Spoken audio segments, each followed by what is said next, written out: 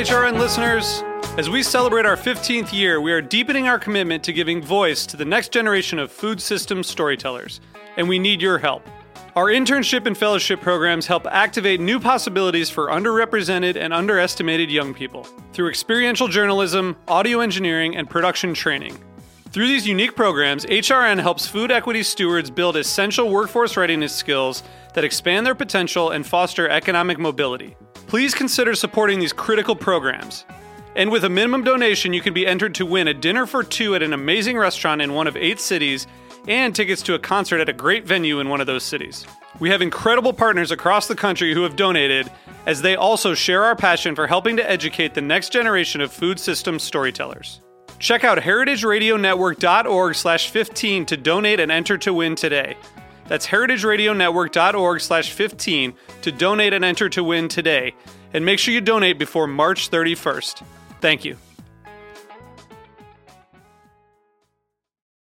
Today's program is brought to you by the Dairy Farm Families of Wisconsin, the Wisconsin Milk Marketing Board. Did you know that today Wisconsin produces more than 600 varieties, types, and styles of American, international style, and original cheese that win more awards than any other state or country? To learn more, visit eatwisconsincheese.com. Hey, I'm Jimmy Carboni from Beer Sessions Radio. You're listening to Heritage Radio Network, broadcasting live from Bushwick, Brooklyn. If you like this program, visit heritageradionetwork.org for thousands more.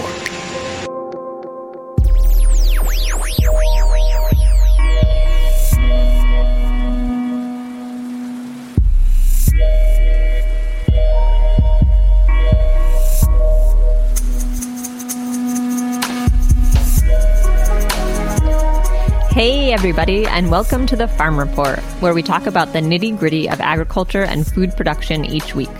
I'm your host, Holli Cederholm, and I could not be more excited to be broadcasting live from Heritage Radio Network in Bushwick, Brooklyn. You may or may not have heard, I'm hosting the show for the winter 2016 season. If you're missing Aaron Fairbanks, tune in to HRN's Week in Review, which airs Wednesdays at 2 p.m., Erin, alongside her co-host Jack Inslee, the executive producer here at the studio, distills the entirety of the week's show into a single serving. It's not to be missed. Today, I'm delighted to have another in-studio guest, second one in a row, Lori Flores.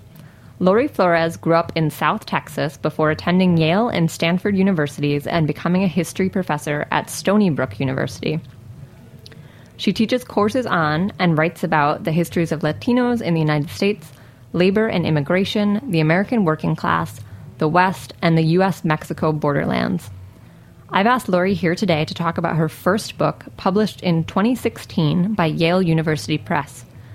Grounds for Dreaming, Mexican Americans, Mexican Immigrants, and the California Farmworker Movement is billed as a sweeping critical history of how Mexican communities in agricultural California fought for equality and respect in a hostile climate of labor repression and xenophobia. Lori, welcome to the Farm Report. Thanks so much, Holly. I'm so happy to be here. Oh, well, we're happy to have you here.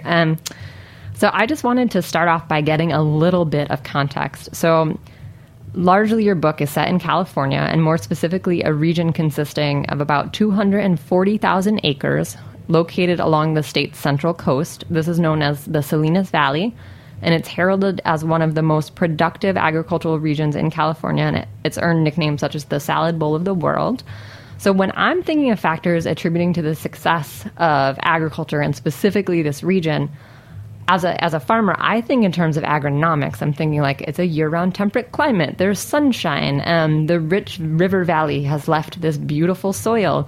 I'm not thinking about the huge role that Mexican immigrants and Mexican Americans play in shaping this multi-billion-dollar industry. So maybe you can start to clarify some of that. Can you summarize for us how California's agricultural system came to rely on this workforce?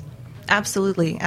You're exactly right that, these things that made the Salinas Valley and this central coastal part of California really attractive to agriculturalists was this perfect combination of factors. It was that fertile soil. It was, the wind and the breezes from the Pacific Ocean that really make the temperatures cool down at night but stay sort of temperate during the days. And migrant workers often call the Salinas Valley La Crema, the cream. It's where you want to be. It's where you want to be working because you'll always have work, because there's always something to be grown at each time of the year. Because, if you walk into your supermarket, your local store, you see those prepackaged salads or those vegetables that say they're from Salinas or packaged in the Salinas Valley. It is where we get over 90% of, stuff like lettuce, salad crops. This is where we're getting the food we eat every day. And in other parts of California, the wine we're drinking, and other things that we have on our tables and in our restaurants.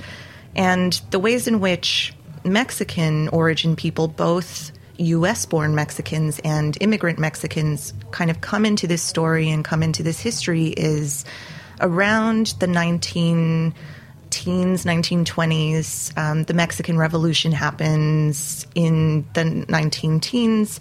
Lots of Mexican migrants are coming up north and blending in with the Californios, the Spanish Mexican-American people who were annexed after the war we had with Mexico. Mm-hmm. And so previously, farm workers in California and in the American West were Native Americans, Asian Americans specifically, Chinese, Japanese, Filipinos, and Mexicans sort of come in as this new workforce that is not only migrating because of the trauma and chaos of the revolution, but also they are already kind of part of the landscape anyway as workers and people who want to be working on the land.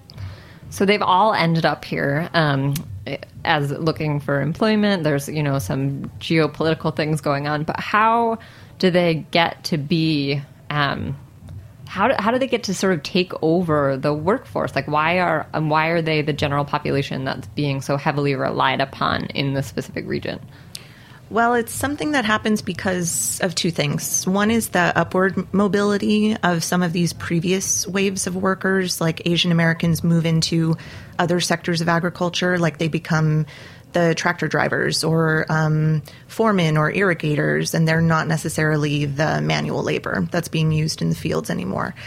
Japanese workers were, first of all, really favored for being these domestic obedient laborers, but then over time, because they got so successful at leasing land in California and cultivating a lot of great crops, Anglo-American farmers started looking at them as an economic threat. And so they kind of dropped out of the scene as farm workers, and through various Asian exclusion laws, immigration laws that were passed in the country, they, along with Filipinos over time, kind of not totally disappear, but their numbers certainly dwindle. And Mexican origin people become this new desired workforce because of these ideas that they will be the new tractable, obedient workers in the fields. So one thing, and we were talking before the show about the clarification of this for me. So there are different groups of workers that we're talking about, and your book really focuses on the Mexican population coming from Mexican nationals who have immigrated into the country, and then Mexican American people who have been born here to Mexican parents. And so those are broken down further into the ways that they're legally allowed to be in the country. So so maybe you can talk a little bit about that. Yeah, it's such a complex population. Like you said, we have both immigrants and we have citizens. So the immigrants or the migrants that are coming from Mexico are sort of divided into different categories. First of all, beginning with World War II, we had legally imported guest workers called braceros, which translated from Spanish literally means men who work with their arms. Brazos, strong-armed men. And so this program, the bracero program, lasted for almost a quarter of a century. It started in 1942, didn't end until 1964. And it was originally just supposed to last for World War II, that we were bringing in our Mexican allies to help us harvest our food for the war and, to send to soldiers abroad. So braceros definitely are a big part of the labor landscape at this time. We import, on average, about 200,000 per year during the life of the program. So it's this flood of men coming in legally. And then on the other hand, we have this parallel stream of undocumented immigrants coming in either because they are impatient with the Bracero program and desperately need to sustain their family life and provide their families with some money, and so they kind of jump the line, so to speak, and immigrate illegally across the border, or people who were braceros but whose labor contracts expired and they just decided to stay in the country and not go back to Mexico. So we have this kind of legal-illegal distinction going on there. And what does that look? So that you said the Bracero program ended in 1964. So then we've since sort of replaced that with the H-2A visa program. So we still have this quote-unquote legal way to get farm laborers, intermittent farm laborers on sort of a migratory basis. They I don't know much about this program. I've only read a little bit about it, but essentially it's for visas for agricultural workers to come in when there's a need on a farm that can't be filled by citizens. Mm-hmm. Is there anything else we should know about the visa program? Yeah, it's a really important program, and I'm so glad you brought it up. The H-2A guest worker program has been in effect for a while, and it's a way basically that we've kind of reincarnated the Bracero program in some respects. So the H-2A program is similar in that employees are tied to one employer, and that really makes it hard if there's any labor grievances to be filed. A lot of these workers are apprehensive that if they complain about anything like wages or housing or treatment, that they might just all of a sudden lose that visa and get deported and not have a chance to keep working. And the H-2A visa program, for the most part, we're still giving it to Mexican laborers. Over 90% of H-2A visas are still granted to Mexico, although we do have workers from other countries as well. We have the H-2B program, but which is for a totally different sector of the economy. I believe it's technology workers. But the H-2A program is a way that we're continuing to have a Bracero program in a sense. It's not entirely the same, but a lot of things are similar.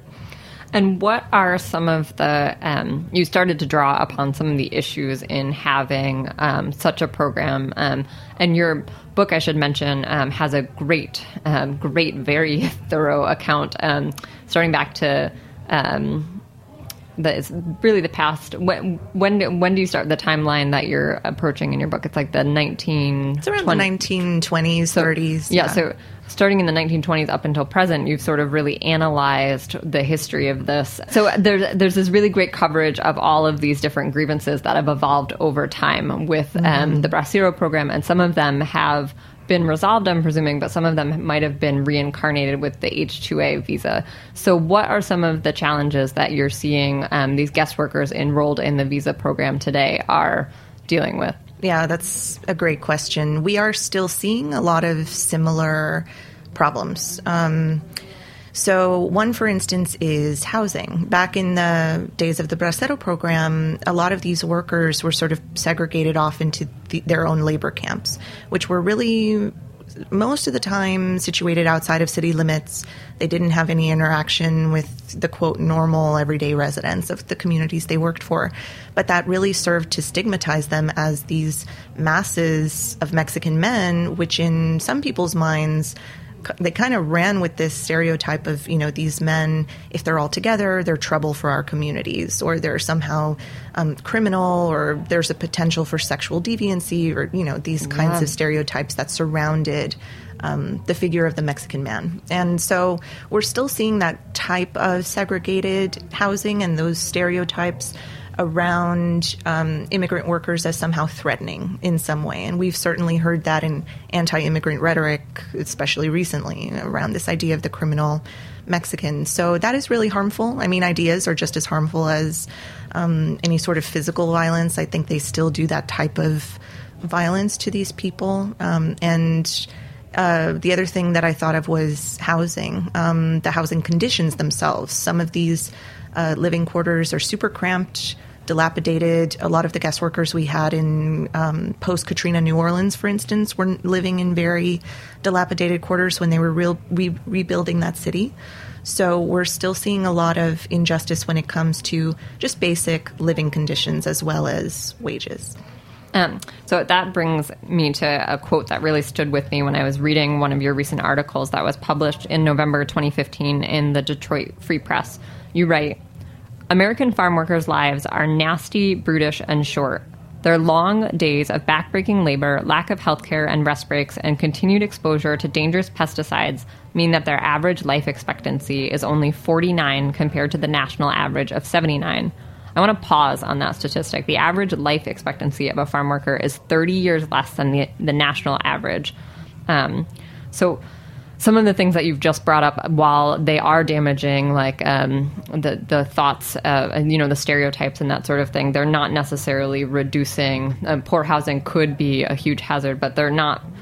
What are the contributions and the largest risks that are contributing to this very shortened lifespan compared to the national average? Yeah, well, the last thing you mentioned, the pesticides. I mean, pesticides are incredibly harmful, and thankfully a lot more people are paying attention to this issue, and especially the organic food movement is something that's really helping reduce the amount of chemicals we're finding out in our fields, but the struggle isn't over. So pesticides are certainly a problem. Many farm workers, around either 10 to 20,000 farm workers die per year because of pesticide-related issues. So I mean, it's a big problem. And farm workers' children are born all the time with birth defects or deformities, probably most likely related to pesticide exposure in the mother. So this is certainly something that we need to pay attention to, and especially those people who, are around farm worker communities. I mean, this is not just something that's harming the workers themselves very severely, but it's also something that even if you're not a farm worker, you should care, especially if you're around places where these chemicals are being used. Well, yeah, it seems like from what I've read, and I don't know the statistics based on, it seems like most of the agricultural workforce that we have is undocumented, and you were saying something in terms of 97% earlier when we were off air, and about 3% is filled in by these H-2A guest workers. But what I've read about the H-2A guest workers is they really sort of discriminate towards younger male populations because they don't want to bring in, and you can correct me if I'm wrong here, they don't want to necessarily bring in people with families because there's a sort of sister visa, the H-4, that puts an added expense onto, or an added complication maybe onto the employers that are employing these people. So it seems like I'm curious about with the birth defects, if those are coming directly from they're coming from women that are working in the fields, or just women that are having exposure through their partners being exposed in the field. It seems like either way, it could be devastating. Either way, but so many women are out working in the fields today, especially in California and other places where there's really big agricultural hubs. So these women could be undocumented. These women could be citizens who just grew up in farm worker families and continue to work out in the fields. So it's not just exposure through the partner coming home with these kind of pesticide residue on their clothes. It's actually women themselves working out in the fields. And that's why you see people with bandanas all over their faces trying to shield themselves as much as possible. But even then, you cannot escape exposure. And one thing is, who is regulating this? Good question. I mean, it's not funny, but it's just crazy that there are people who are trying to cover their faces with bandanas that are just probably sopping up all of the chemicals they're being exposed to and not really acting as a barrier, other than maybe some like mental fixation that this might reduce some of the risk. But so who is regulating the farm worker and the guest workers? Does that fall under state or federal? Can you talk a little bit about that? Yeah, this is why it's so important to recognize that the Farmworker Justice Movement has so much more to accomplish, and we need so much more attention and support paid to this issue, is because the government, both at the federal and state levels, does not have the resources and is not giving the staff to monitor and regulate these kinds of laws that are put into place. We do have protective laws in place, but it's just the enforcement, the regulation, the monitoring, and imposing punishments on employers that violate the laws that we do have. So, for instance, state laws have protections regarding the transportation of farm workers. You have to have safe vehicles to take them from field to field, or to take them back and forth between work sites. And a lot of individual employers do not follow these laws, but the state governments are not imposing the punishments that these violations should garner. And likewise, I just read a recent blog post from someone who works in the U.S. Department of Labor saying we are not doing our job as well as we could be. So to have somebody in the government admitting that this is a really nationwide problem that is sometimes just put onto the state governments, which then just puts it on the regular everyday employers, who then blame middlemen like labor contractors. It's like this trickling down of blame that doesn't really result in anybody looking out very consistently for the worker. Yeah. I just want to sort of double back on something that you said about the transportation so transportation is one of the issues and safety issues that farm workers face, and the regulation of it. So one thing that in looking through your recent book, Grounds for Dreaming, there was a story that caught my eye, particularly about how some of these transportation issues came to light. And I was wondering if you can give a little recap of this famous account. Yeah, this is sort of a climactic point in the book, and it was one of the very first big cases that I came across and that I knew I wanted to write about because I just thought it was so important. So it was 1963, more than 50 years ago, and it was in this little town in the Salinas Valley of California called Chular, and a group of braceros, and later we would find out there was a couple of undocumented workers in this labor bus with them. This labor bus, which was really shoddily constructed, it was this sort of a vehicle with like a makeshift canopy on top of it to make it seem like a bus, but it wasn't really as protected as it could have been. The workers were confined in the compartment and couldn't really communicate with the driver, the foreman, who was driving them home to their labor camp after working out in the celery fields and other vegetable fields. So they came to this unmarked railroad crossing, and the driver heard a train whistle but didn't see a train, and so he tried to get over the tracks, but he was too late. A freight train carrying a bunch of sugar beets, ironically, so like a train carrying crops. Agricultural product, yeah. Yeah, just crashes into this bus, shears it in half. Like people, work tools, everything go flying. And it's one of the, I think at the time, the U.S. Department of Transportation called it the largest fatal vehicle accident in the history of California. It was just incredibly grisly and really traumatic for the people who survived it.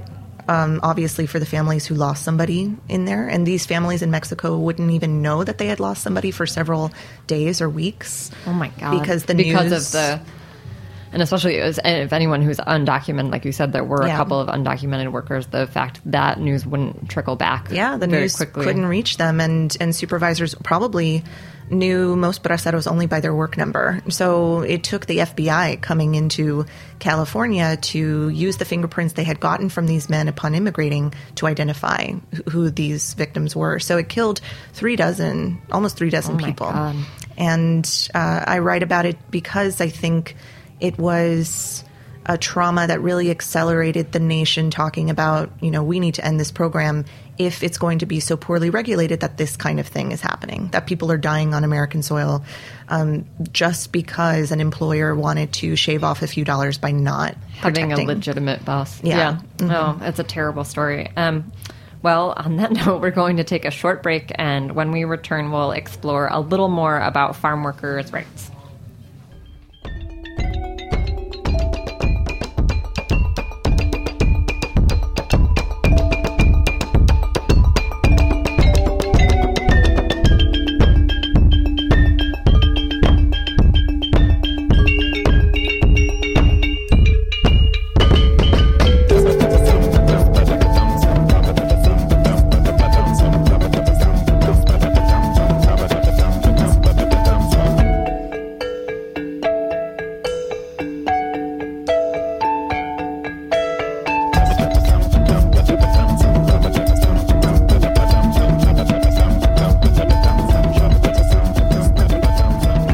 break song is Journey from Lime Rock by Slow Roasters.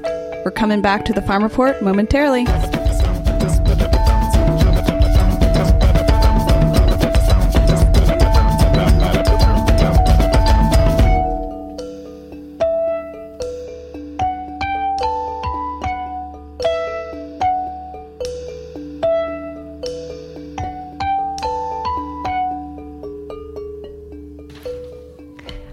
You've tuned in to the Farm Report. Joining us today is Lori Flores, Assistant Professor of History at Stony Brook University. We've been discussing Lori's first book, Grounds for Dreaming, Mexican Americans, Mexican Immigrants, and the California Farmworker Movement, released in 2016 from Yale University Press. All right, so we were talking a bit about some of the terrible, quite frankly, conditions that farm workers are facing in the United States. Predominantly, we're talking about the Bracero program, which ended in 64.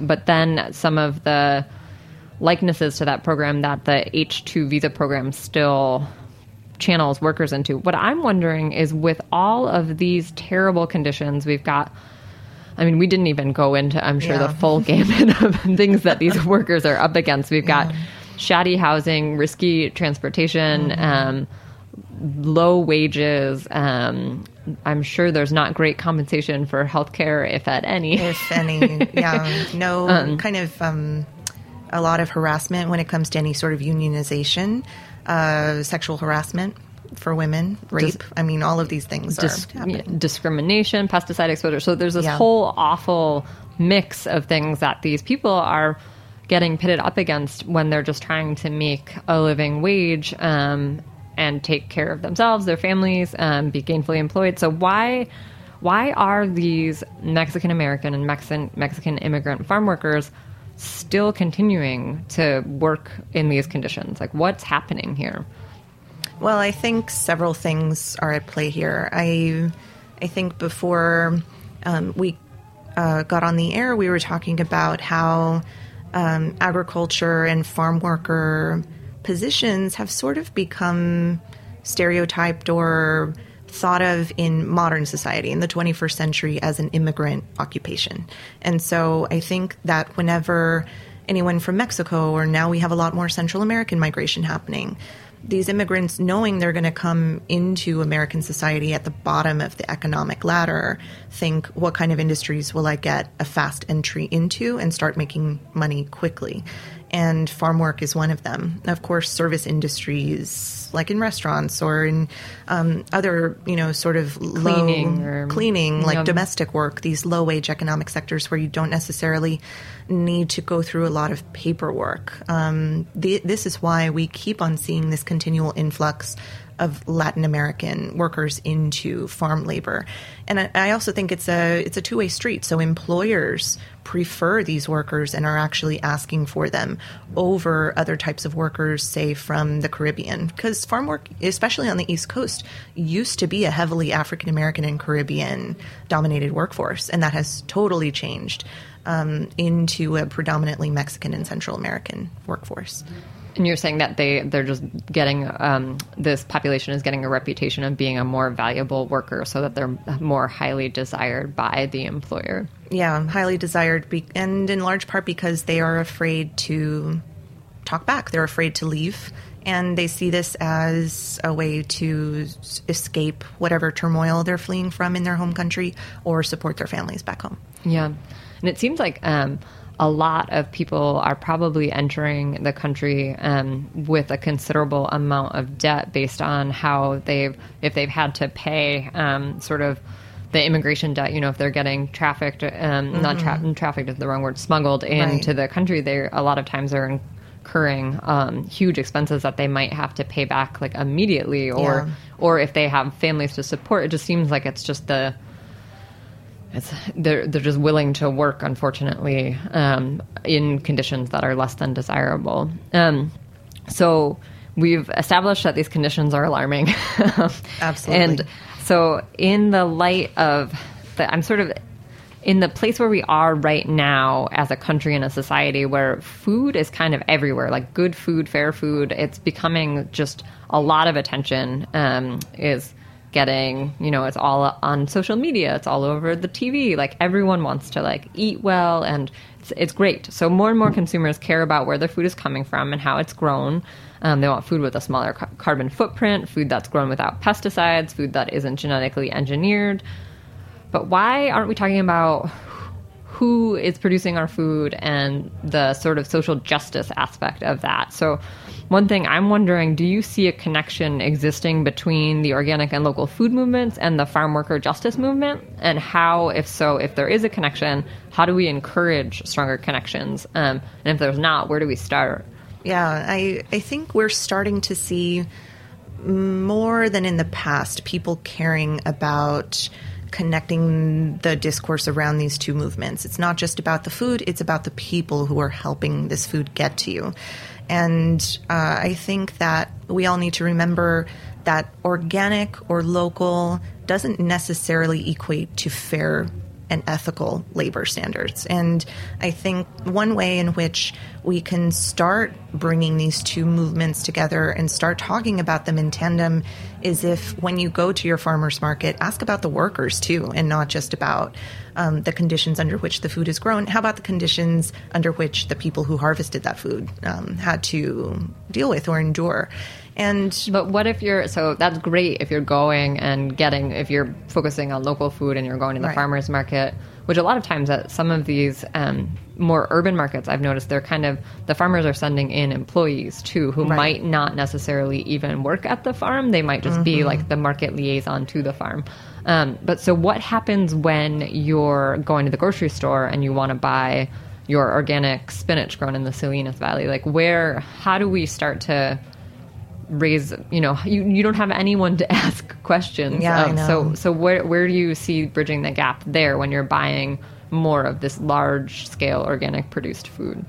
Well, this is where it requires us to do a bit of research before we even go to the store, while we're in the store. I mean, when we talk about social media, we're not only talking about like beautiful Instagrams of the great food you're eating, but a lot of these farm worker organizations, the people who are trying to do things in terms of unionizing workers, gaining a fair wage for certain workers, like the Coalition of Immokalee Workers in Florida has done a lot for tomato workers because of its consistent and persistent targeting of places like Burger King or Taco Bell or these other chains that are using tomatoes. So I think when you're trying to make a choice between which producer you want to buy your food from, whether it's in the supermarket or in person at a farmer's market, there are some ways in which you can link into these farm worker organizations or farm worker justice organizations on social media, on their websites. They would probably do their best to have a list of ethical food producers, and thankfully a lot of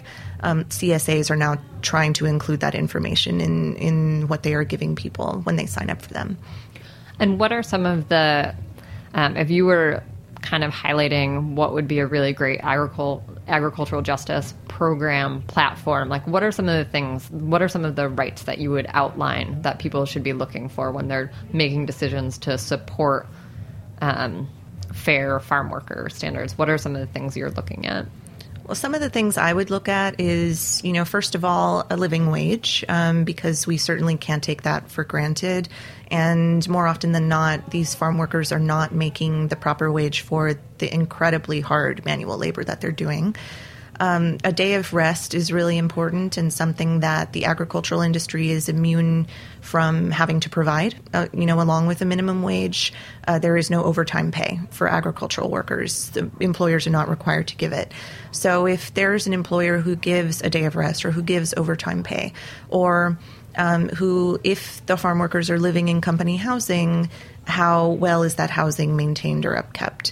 And in addition to that, how much can farm workers talk to and communicate with their employer if there is a case of mistreatment or a particular grievance in the fields? And also rest breaks, water, toilets, provided we're out in the talking about field. Very basic things. Yeah, and it's very sad that here we are, and these are things that are not being offered fairly. Consistently across the board.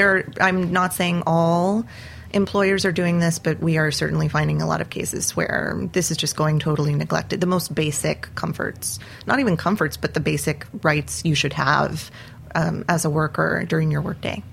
So knowing this, I'm interested, you're talking about how we can be educated shoppers. Knowing all that you know about the food, how do you shop? Where what precautions are you taking when you're securing your own provisions?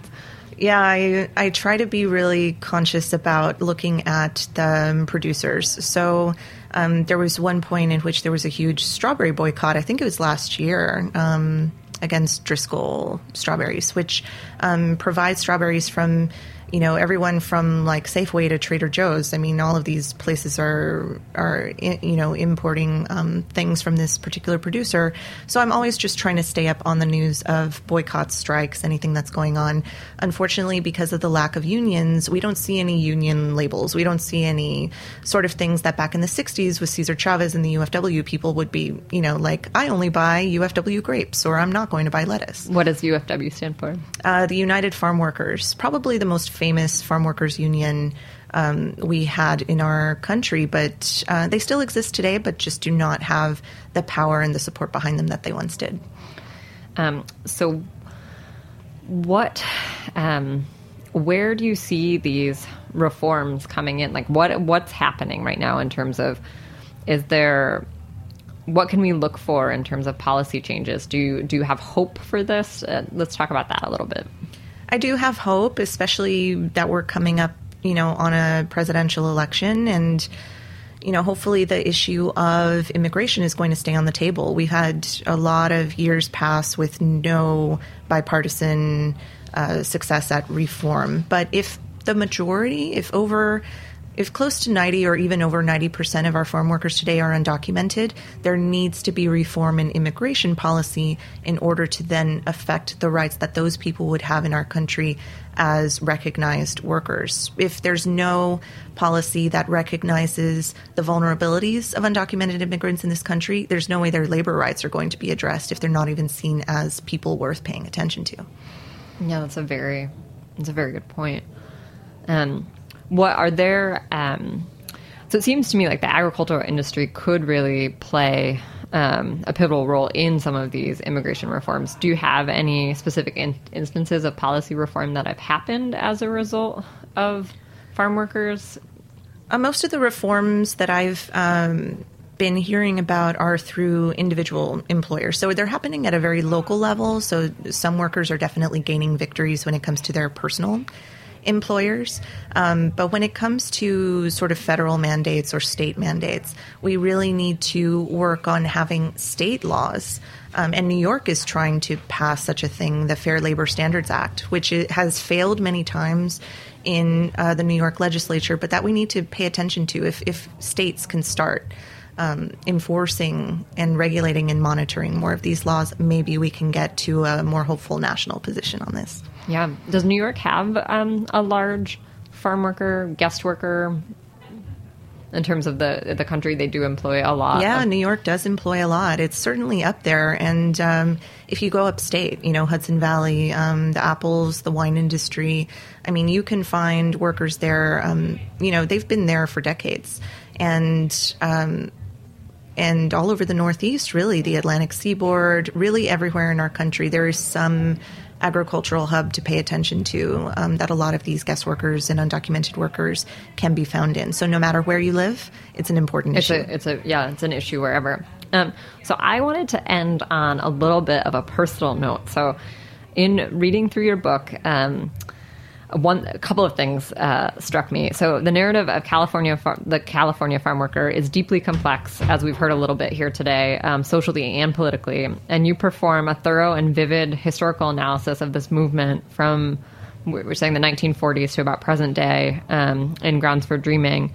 I have to wonder if you also draw upon your own heritage. You dedicated the book to your late father, Alfredo H. Flores, who grew up Mexican-American in Texas and, according to the acknowledgement in your book, dropped out of school in the 8th grade to save the family farm. So how, if at all, has your family's own agrarian history influenced your your desire to write this book, your passion for these issues. So I thought maybe we could talk about that for a little bit. That's really nice of you to notice that.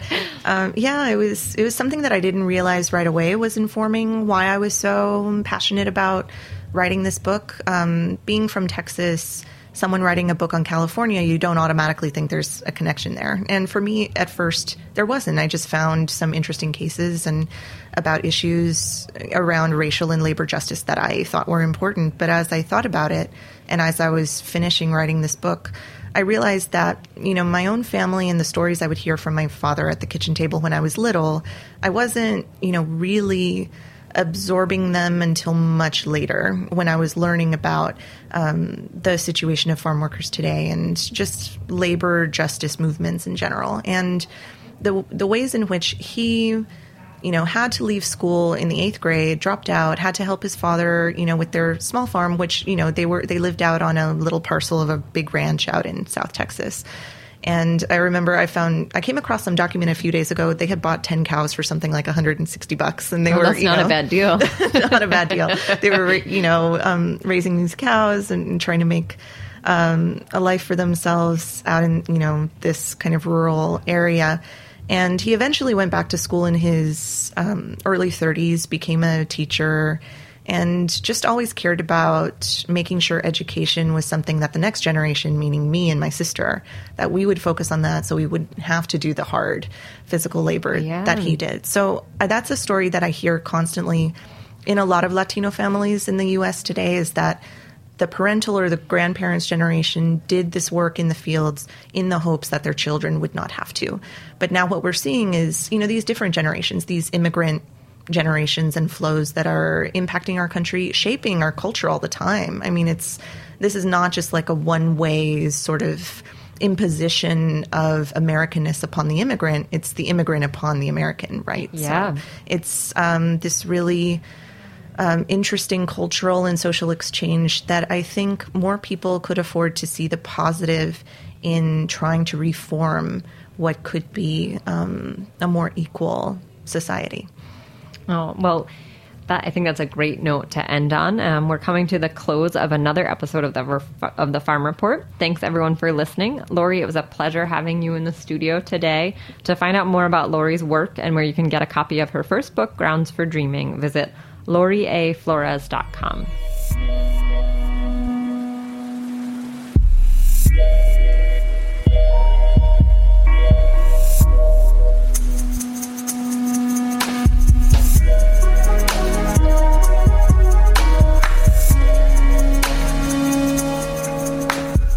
Thanks for listening to this program on heritageradionetwork.org. You can find all of our archive programs on our website or as podcasts in the iTunes store by searching Heritage Radio Network. You can like us on Facebook and follow us on Twitter at @heritage_radio. You can email us questions anytime at info@heritageradionetwork.org. Heritage Radio Network is a 501c3 non-profit. To donate and become a member, visit our website today. Thanks for listening.